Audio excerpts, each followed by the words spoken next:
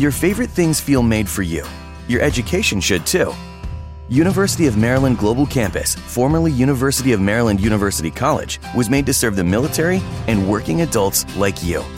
Today, we continue that tradition by offering frequent start dates so you can get started with convenient online learning that fits your schedule, by recognizing your accomplishments with credits you can earn for what you know, by providing no-cost online resources replacing most textbooks because a college education can fit your budget too, and with no SAT or GRE required for most programs. University of Maryland Global Campus, made for you. Last year, we awarded more than $15 million in scholarships to qualified students, including community college students, service members, veterans, and working adults just like you. Discover how we can make your education and your goals for the future a reality. Visit us at umgc.edu. That's umgc.edu. Certified to operate in Virginia by Chev.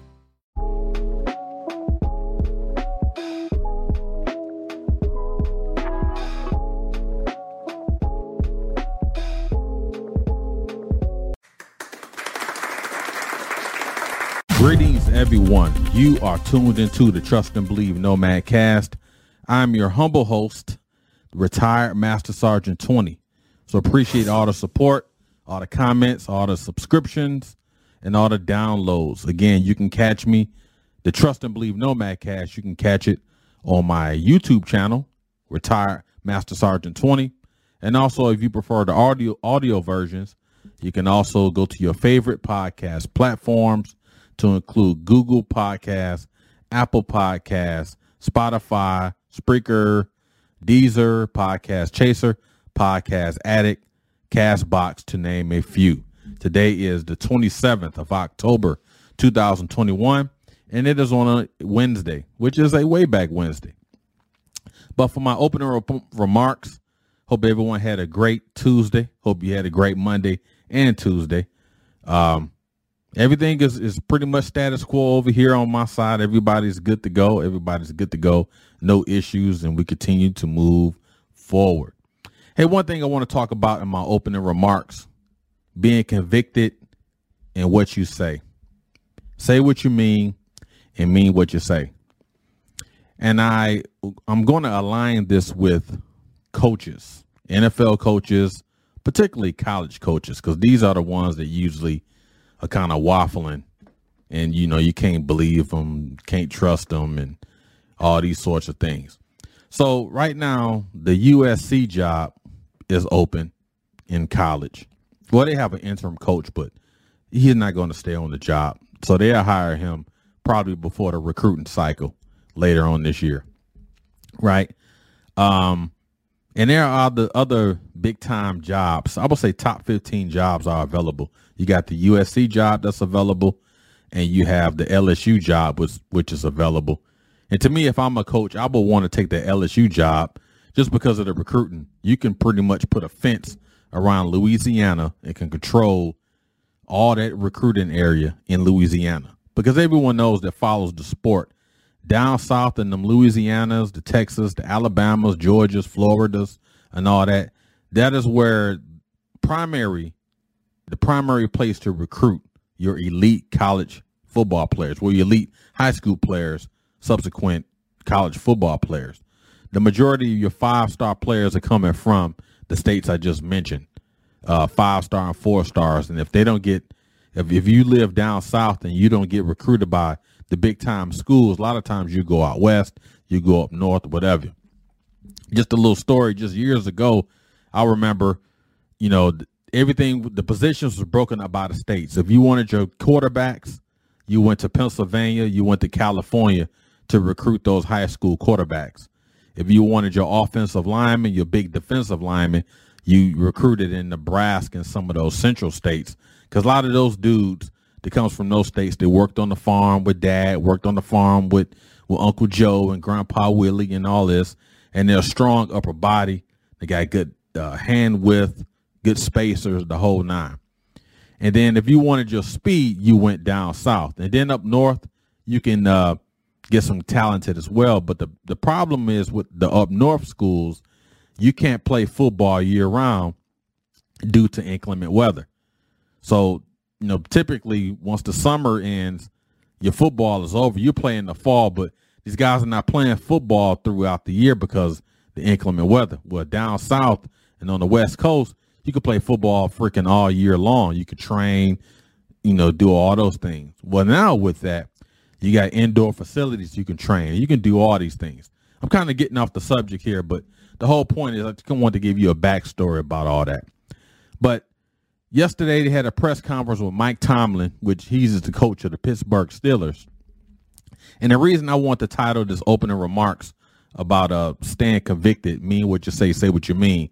So usually when the reporters ask the coach, hey, are you looking at the next job? What about the rumors going to this job, so on and so forth? So, for example, they asked Mel Tucker, who coaches Michigan State, who we're going to kick their butt Saturday, being a Michigan fan and all that. But that's another story. They asked Mel Tucker, hey, what about the rumors about the LSU job? Because he has continuity down there. He recruited down there. He coached down there, so on and so forth. So they asked him, and I'm paraphrasing here, they asked him, what about the rumors? How do you want to address those rumors about the LSU job? And Coach Mel Tucker, he was kind of nonchalant. He said, we're focused on the school down the road, talking about Michigan, right? We're focused on them. We're focused on the future. I'm not going to address those. And I appreciate it, if you don't ask me those questions again. Again, I'm just paraphrasing. So, my thing is, if I go to Michigan State, if I go to some of these schools and I hear my coach, waffling, not being convicted of what he's saying, then, okay, how long is this guy going to be here? He recruited me to play college football to get an education for 4 years, 3 or 4 years. And now he's at the press conference. And when he's being asked a question about how do you want to address the future as it relates to other potential college jobs, he's kind of saying, oh, we're focused on the next opponent. Well, they asked Mike Tomlin, who coaches the Pittsburgh Steelers. He went to 2 Super Bowls, won 1. They asked him, what about the USC job, University of Southern California? Again, I'm paraphrasing Mike Tomlin. And he was like, if you ever listen to a Mike Tomlin press conference, he is the perfect person. The way he articulates his words, he's very, deliberate with the way he uses these words.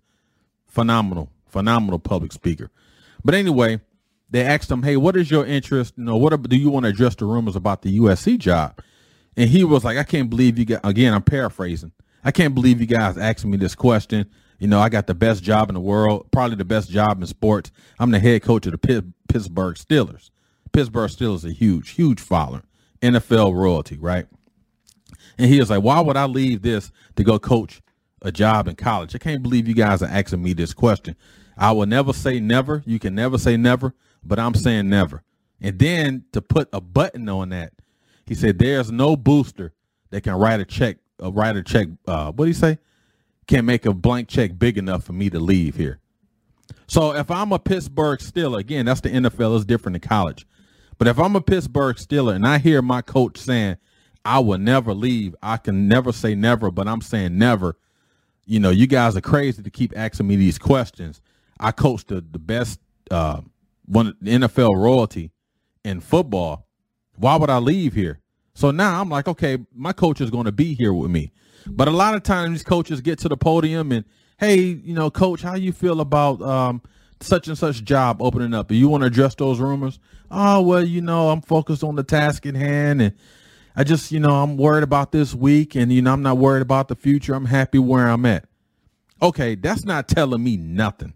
If I'm a college player sitting there, you done came in my living room and talked to my mom and dad about going to this school, and then I hear you saying this. But time and time again, these coaches do this, and they take these subpar college jobs in order to elevate them to the next high potential job. And you done recruited Johnny, you done recruited Jerry, you done walked in their living rooms and told the mother and father, you done looked them in the eyes and told them, I'm going to be here for 3 years. I'm going to be here until he graduates, till he goes to the NFL. I'm going to be there for him. Essentially what you're doing is lying. So I'd much rather have someone that's going to say, hey, there may be an opportunity for me in the NFL or another college, but at this point in time, I'm going to be here and I'm going to do everything I can to be a servant leader to ensure your son, number one, graduates on time, And if he want to pursue those NFL goals, I would do everything I can to facilitate those conversations with people that's all the decision makers in terms of getting him on the roster and or drafting him. Again, you can spin it how you want, but I'd rather have someone saying, I'm going to be here versus, well, I'm focused on the next appointment. And right now I don't want to address those rumors. So a lot of times that trips me out with those press conferences. They just say these little things, and then the kids that they recruited, they kind of sitting on pins and needles. But then the kid get crucified if he just transfers. Oh, I'm not getting no playing time at such and such college, or I'm transferring to another one. Then they call the kid selfish. But we don't talk about the coach who pretty much lies to the mom and dad, pretty much lies to the student athlete, as they call them, right? So that was my opening remark. That probably was a rant. But nonetheless, something I was just kind of just thinking about.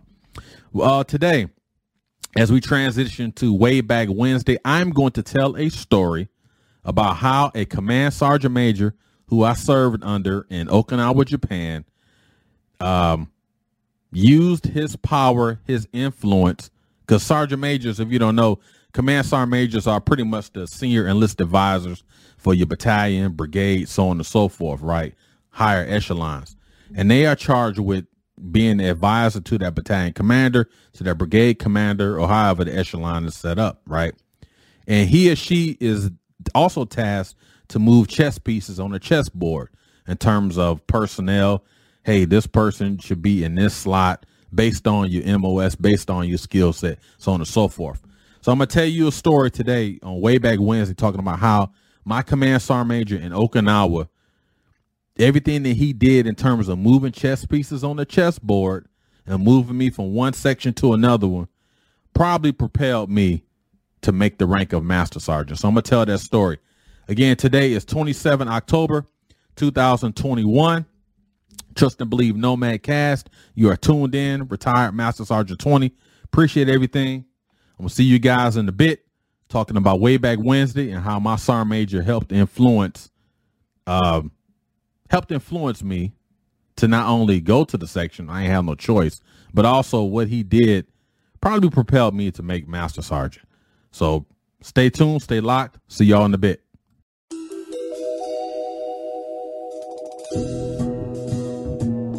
All right, everybody, welcome back to Way Back Wednesday on the 27th of October, 2021. As I stated in my opening remarks, I'm going to tell you the story about how my command sergeant major used his leverage, used his influence, used his power, which is always associated with a command sergeant major using their power, and everything to move me from one section to another one in order for me to potentially make the rank of master sergeant. And that's what ended up happening. So I'm kind of going to break down the reason why he did it, when he did it, and how he did it. So I'm going to take you back to, 2016. We were stationed in Okinawa, Japan. We had already been there for about 2 years because we got there 2014. And the unit I was in Okinawa, Japan, we did we were tasked with conducting, synchronizing all the Pacific Pathway missions. Pacific Pathways went from Hawaii to Thailand, the Philippines, Indonesia, to Japan and back, and all these other places, right? Well, our unit was tasked with going on those missions, being in charge of the maricels, being in charge of all your transportation efforts, supply efforts, so on and so forth. We were kind of like the leaders on the ground to ensure the training units got everything they needed. So basically, I worked in the support operations, which we call the SPO in the Army. And your support operations is comprised of different commodities. So you have your supply and logistics, which is what I was in charge of. You have your transportation elements. You have your maintenance, your food service, fuel and water. You have in our unit, we had watercraft operations as well, because we conducted a lot of the vessel operation in Japan. So we had, I may be missing some. Oh, we had the planners that planned the operation and everything. And I may be missing some. And usually your SPO, depending on the echelon, is comprised of a lieutenant colonel and a sergeant major. That's in charge of that SPO. And then everyone else is typically, you have your warrant officers, some captains, master sergeants, sergeant first class, and so on and so forth. And our SPO, the most junior person in our SPO was a staff sergeant. So we didn't have, soldier issues because it was like a big boy section. We worried about the 3 levels of sustainment, which is what your strategic, your operational, and your tactical. So those was our things. So we didn't have to deal with like soldier type issues. You know what I mean? We had our SPO platoon. We had our SPO platoon sergeant. And when I got there in 2014, I had just came off recruiting duty. So the best way for me to get back in the fight, knowing that the Army sent me on recruiting prior to that assignment, is that, hey, okay, I'm not a recruiter no more. Recruiting duty is over. Let me jump back in. I'm a sergeant first class. Let me go in. I want to be the platoon sergeant. So I was the SPO platoon sergeant for probably about 1.5 years because what they did, they rotated you out. You do it a year and then you let another E7 get his or her time as a platoon sergeant because you need that time in order to advance, right? And so I had came out the platoon sergeant seat, and I was in charge of the supply and logistics division in our SPO. And basically what I did, I coordinated and synchronized all the logistical efforts on Japan. And my higher headquarters was in Hawaii. So I had to send all my reports, all my weekly reports and all my data and everything. I had to virtually send all that to my higher headquarters, which is still in Hawaii. Right. So I dealt with all that. And so I was very comfortable. Let me tell you, and my wife will tell you this. My day started with, especially after I got out the platoon sergeant position, it was just me, right?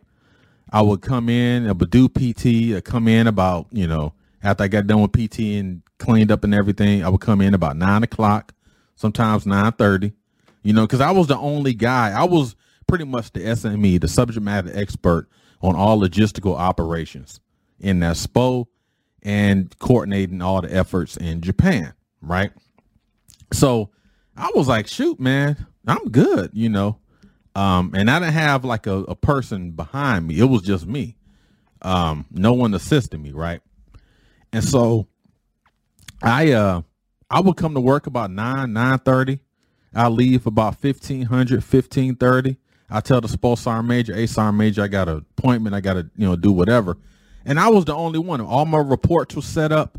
All my data, everything's been codified and arranged and everything. So I was good. I didn't have nothing else. I wasn't the platoon sergeant no more. So I ain't got to worry about, the platoon issues and admin issues and none of this other stuff.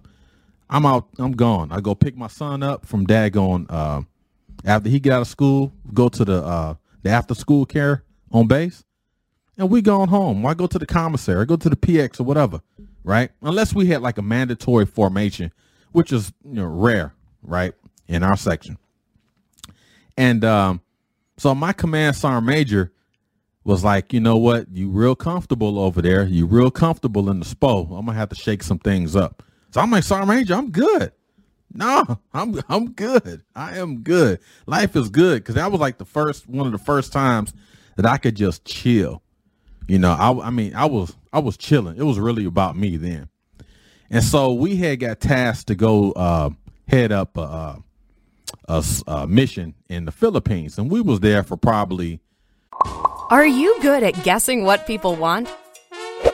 This year, stop guessing and give them what they want. From burgers to video games to ripped jeans. They pick their gift from some of their favorite brands with a choice gift card from giftcards.com. It's genius. Maybe 58 days, 55 days or something like that. And so we was in the Philippines coordinating all the logistical efforts, the transportation, the fuel, the water. Everything. We was doing everything. We had war fighters coming from all over in the States coming to the Philippines to train as part of Pacific Pathways, right? So we were there, and we was probably maybe 10 days away from rotating back to Okinawa. All the units have trained. We reorganized them, did everything, reset them, and sent the equipment out back to their respective duty assignments, whatever it came from. So we was pretty much just cleaning everything up, making sure we reset the battlefield, reset the footprint and everything, right? So we was already back in the hotel because we was in a field-like environment. And then the last few days of the operation, after everything was finished, we was in the hotel on the former Clark Air Force Base in the Philippines, right? So we just chilling. We had like maybe 10 days left. So now we're just doing administrative stuff, signing over the land and making sure all the contracts were reconciled and doing all that admin type stuff, right? Because all the training was done. So I had got word. I was in an elevator. I was like on the 5th floor of this hotel in the Philippines. Now I was getting ready to go to McDonald's or something because the McDonald's was right across the street. So I was getting ready to go there. And I got the note, my SPO colonel, he's a lieutenant colonel. He's like, hey, Sergeant Anderson, hey, man. He said, you tracking that Sergeant Major wants to move you to the S3. So I'm like, what? I said, no, I don't want to go to the S3. I'm good. Because I've been in the S3 before. And the S3 is pretty much the type of section that, again, they coordinate everything. It's not logistical coordination, but they're doing everything from the ceremonies to change of commands, full operations, strategic level operations, tactical operations. They're doing everything, right? They did everything. And the most junior person in that section was an E5. So you didn't have a lot of soldier issues. It was a big boy section, usually headed by, I think they had a major and there was a sergeant major, right? Again, a big boy section as well.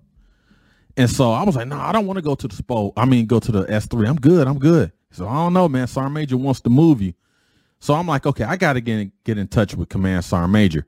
So I knew Command Sergeant Major was getting ready to go to TDY. I think he was going back to the States for like 10 days or something, right? I know I need to get in contact with him before he was wheels up and he left Okinawa to go to the States while on TDY. So I was like, okay. So I sent him a message and I was like, Sergeant Major, I'd like to talk to you. I know you're getting ready to prep and go on a mission back to the States for a little bit, but I'd like to talk to you regarding the rumor I'm hearing about me going to the S3. So he replied, all right, got it. I need, we can come talk on a Saturday because I'm wheels up on Sunday. So I'm like, okay.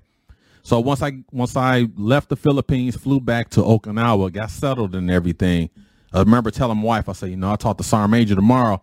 He's trying to move me to the S3. And she was like, you know what? You should do it. You've been in the SPO. You got comfortable, yada, yada. And I was like, well, shoot, man, you're supposed to be on my side. And she was like, look, are you trying to make Master Sergeant or what? She said, because you're right. You have gotten comfortable. So I'm like, yeah, babe, you're right. So I said, I'm going to go with this. I'm going to go to this meeting tomorrow. And I'm just going to tell them how I feel about it and everything. And we'll see what happens. And we prayed on it and everything, because I didn't want to leave the SPO, man. The SPO, I was living good over there. Because again, I was just worried about me, right? And so he was like, okay, I want to meet you at the PX because I'm meeting with other senior advisors right before I talk to you, because he was meeting with the Sergeant Major, a couple of Marine Sergeant Majors, a couple of Navy guys equivalent to E9s, Air Force. They had like a joint meeting with all the E9 senior advisors on the island. And they would do this like every 2 weeks or whatever. So it just so happened it fell on the Saturday that me and him were talking. So I got there and I saw him, he kind of waved and nodded his head, acknowledged I was there. So I was there for probably about 45 minutes. I was kind of just waiting on him, So once they all left, he just called me on over. And he was like, what's going on? How you doing? I said, I'm good, Sergeant Major. How you doing? He was like, yeah. He said, so tell me why on earth should I allow you to stay in the SPO? I said, well, Sergeant Major, so I'm thinking before I even talked to him, I'm like, shoot, I've been a recruiter for the freaking Army. I know how to put freaking boots on the ground. I know how to freaking do all this stuff. There's no way he's going to tell me that I'm leaving. Shoot, I'm about to control this. I'm the freaking recruiter, so on and so forth. So I'm saying all this, and he was like, so tell me why you want to stay in the SPO. I said, well, Sergeant Major, you know, I'm an integral part of the SPO. I go to all the Pacific Pathway missions. I go to all the exercises that we have in Thailand, the Philippines, mainland Japan, Australia.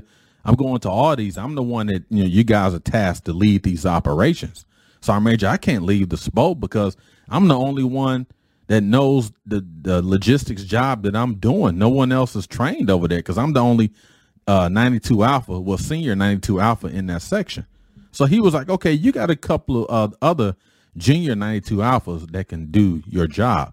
I say, knowing he was right, but I was like, no, Sergeant Major, I'm the only one that can do, I'm the only one can do my job because, you know, I'm doing this and, you know, my higher echeloners in Hawaii, they used to me, they know, da-da-da. He was like, okay. He's like, keep talking. So I'm like, yes, Sergeant Major. I said, I've already worked in the S3 a couple times before. So I'm used to the S3. I know what it's like, but I think I'm better served in this unit. So I can better serve this organization if I stay in the SPO, sport operations. So he's kind of just looking at me, and I'm getting the feeling like, yep, I'm leaving. I'm going to the freaking S3. I could just tell. Whatever I was selling, he ain't buying. So he was like, let me tell you something. He said, if you already been passed up twice for Master Sergeant, right? And I said, Roger, Sergeant Major. He said, how did that make you feel?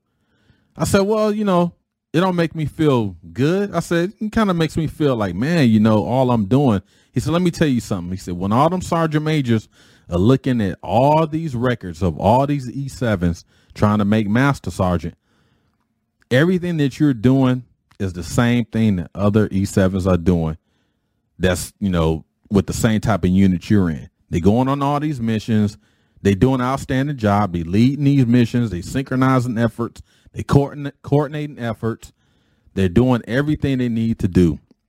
But you got to do more, especially as an E7. You're coming off recruiting duty. You had honorable time doing that. So now you're back in the fight. You left recruiting duty. You come to Japan, use a platoon sergeant. You did the right thing there. Now you lead all these missions. You've done that. Now you have to do something else to show that these Sergeant Majors that you are versatile. You can do other things. Nah, Sergeant Major, you know, you don't understand. And, you know, for him to make Command Sergeant Major, he got to go through everything I've been through. And it's kind of one of the things I always say. He ain't telling you because he's guessing. He's telling you because he know, right? So I'm like, you know, I'm trying to tell him about everything. I'm like, shoot, he's been in my position before. He's had to make it through the ranks. So we got to talking. And then he was like, all right, because I think at this time it was like June. He was like, I'm going on, once I come back from the States, I'm going on leave to Thailand for like 10 days. He said that'll bring me up to July, after the 4th of July weekend. He said, after that, you will be in the S3. He said, go talk to the Sergeant Major over there, and you're going to be in the S3. He said, so whatever you was trying to sell me today wasn't working because I'm going to move you regardless of what you're saying. I was like, dang, Sergeant Major. So, you know, what's cool about it, man, I have respect for Sergeant Major for even seeing that, you know what, I need to shift him and move him to another section in order for him to advance. So I was already good to go with the S3 Sergeant Major, you know, friends to this day, friends with all these guys to this day. Definitely a great mentor as well. And now he was like, yeah, I'm tracking. Sergeant Major talked to me about you coming over. Can't wait to have you. I've been looking at you from afar when you was the platoon sergeant. You was doing everything, outstanding things. You're going to be a value asset to the S3. Can't wait to see you in July. And that right there put the stamp on, you know, everything, how I was feeling. Because, you know, I didn't want to go back to an S3 because I had been to one.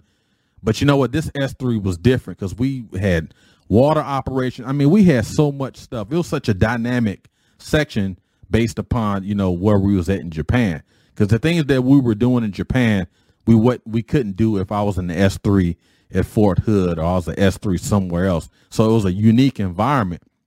And I was like, I would be crazy to get upset about moving over here, right? And I was already cool with everybody that was over there. We all knew each other. So there was no issues with that. And that July, right after that 4th of July weekend in 2016, I went over there. and it was full throttle. I mean, it was nonstop, and I gave everything I had to that freaking S3. And then I put in work for that year, and then I got my evaluation. Everything was good to go. So then now it was time for the board to convene to select the future master sergeants in the Army. And guess what? I came up on that master sergeant list. You know what? Now, if Sergeant Major hadn't moved me from the SPO to the S3, would I have made master sergeant? I probably could have. But I will tell you, and I've said this in previous videos, Okinawa, Japan, when I was in the S3, even the SPO, but just speaking on this S3 level, it provided me the opportunity to see things holistically. Because everything I did in the S3 when I was at Fort Lewis, I kind of worked in my own little section. I was part of the planning cell, so it was a little different, but I got to see things holistically. And my Sergeant Major, man, he put me out there, man. He threw me in the fire, being in charge of brigade level events. And, you know, I was the NEO manager. I mean, we did so much stuff. And the influence I had in that S3 was phenomenal, because most of those guys came from a tactical background. So now you mix in the tactical background. Some of them dudes worked at the strategic level and, you know, dealing with operations. So I'm like, I could bring the sustainment level to the S3. And I'm like, man, this is great. This is a conglomerate. This is a hodgepodge of freaking genius right here. This is great. And so I end up coming up on the list to make master sergeant. And I think it was April of 2017. And funny thing about that, I think I had something wrong. I always had something wrong with my knee, but I was on quarters for like a week or something due to I had got shots on my knee or something was happening. And I remember everyone was calling me once the board results was released. With my name, you know, getting promoted to master sergeant. And this was like April of 2017, and I didn't get promoted till November 17 because my sequence numbers, I think, was like at 49. So I had to wait, you know, till people got promoted or till the Army started promoting people. But I remember the Sergeant Major called me. He said, "Hey, man," he said, "congratulations." Now I got my knee issues. I'm taking this medicines. I'm like professionally high as a kite. I have no clue who I'm talking to. So I'm like, "Yeah, Sergeant Major." He said, "Hey, man, congratulations, man. I see you got a sequence number of 49. Congratulations, man, Sergeant." And I'm like, "Huh?" He's like, "Do you know you made the master sergeant list?" And I was like, Sergeant Major, I couldn't even get nothing out. I mean, I was so under the influence of all the prescription drugs they give you, because we had a Navy hospital in Japan. So they gave me these prescription drugs for my knee. So I'm gone. I'm not tracking anything he's saying, right? And but he's like, "Get some sleep, man. I'll see you next week. Congratulations." And people start calling me, they're texting me, emailing me and everything. And my wife was like, "You know what?" She said, "I'm so glad that you got out your comfort zone and went from the SPO to that S3 because it challenged you, and that's what you needed." And I would tell you that challenge that I had in that S3 in Okinawa, when I got to Korea that August of 2017, again, I gave them all of Damon Anderson that I could. And I ended up making master sergeant that November of 2017. And now I will always say Korea was the culminating event for everything I learned in the Army, but more importantly, everything I learned in Japan. And that S3, Korea was the culminating event because I took everything. I was a whole different person. Man, I tell you, man, sometimes, you know, you can use this story. Yeah, I'm telling a story on how a Sergeant Major saw something in me to move me from one section to another in order to advance. But I tell you, I was stuck in the comfort zone and I was chilling and he put me in the fire. And, you know, it wasn't no more chilling because it was just nonstop. I was still doing these Pacific Pathway missions.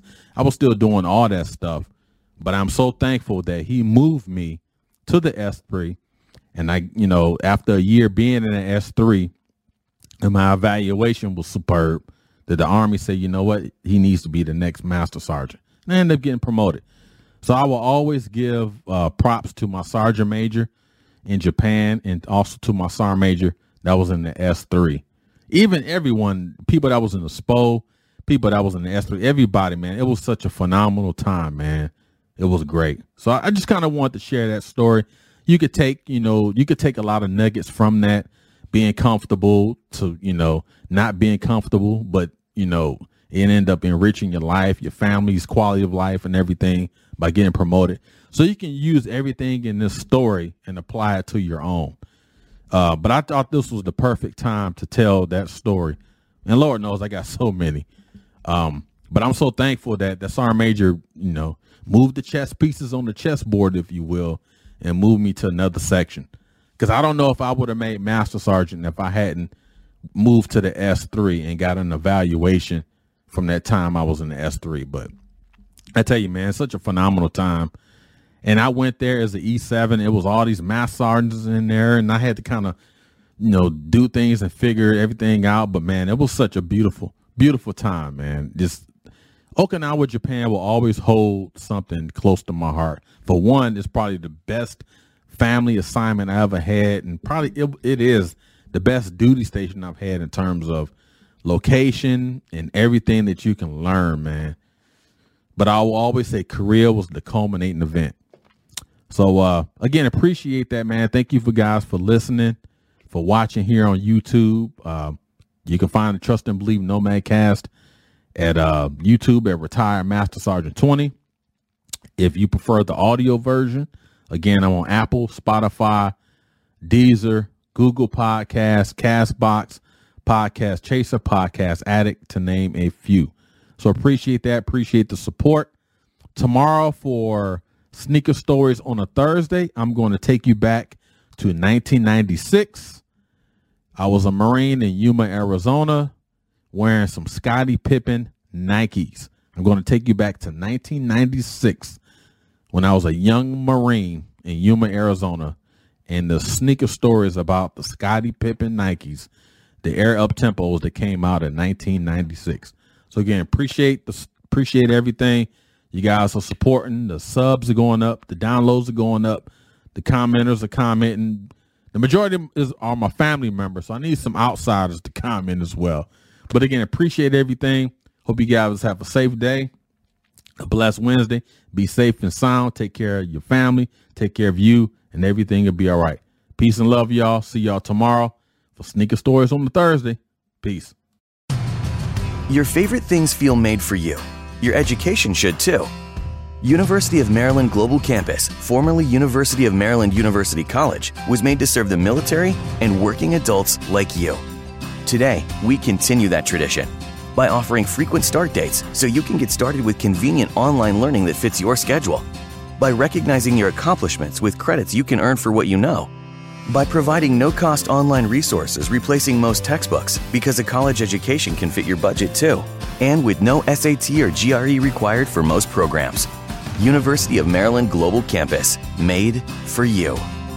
Last year, we awarded more than $15 million in scholarships to qualified students, including community college students, service members, veterans, and working adults just like you. Discover how we can make your education and your goals for the future a reality. Visit us at umgc.edu. That's umgc.edu. Certified to operate in Virginia by Chev.